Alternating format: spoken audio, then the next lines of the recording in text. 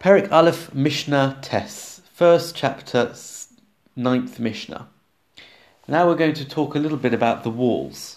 Hameshalshal defonos milamala lamata. If you're weaving your walls from the top towards the bottom, so you're starting from the roof and you're working your way down, creating the walls.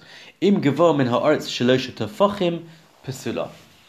If it's higher off the ground, more than 3 handbreadths, that's invalid. In other words, if he leaves a gap at the bottom of the wall, there's a big space, and it's more than 3 handbreadths in size, that is invalid.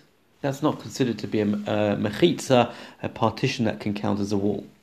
Milamata lamala, if he's starts from the bottom and he's going upwards, im gevor min haaretz asar tefachim, as long as the wall is higher than is from the ground 10 handbreadths, kashera, that's valid.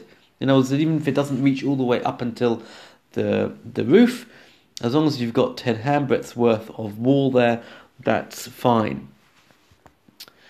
Rabbi Yossi, however, is of the opinion that kashem shemilamata lamala asar tefachim, in the same way as if you're starting from the bottom, as long as you've got 10 handbreadths of wall, that's fine.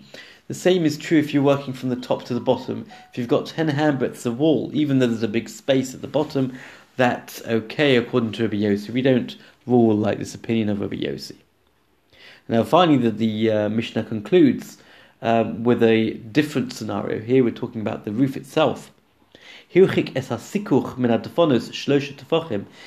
distance the schach, the kosher part of the roof from the walls more than 3 handbreadths, psula, that's invalid. In other words, there can't be a gap between the wall and where you're roofing, your kosher roofing of schach and branches and whatever it is you're using. There can't be a bigger gap than 3 handbreadths.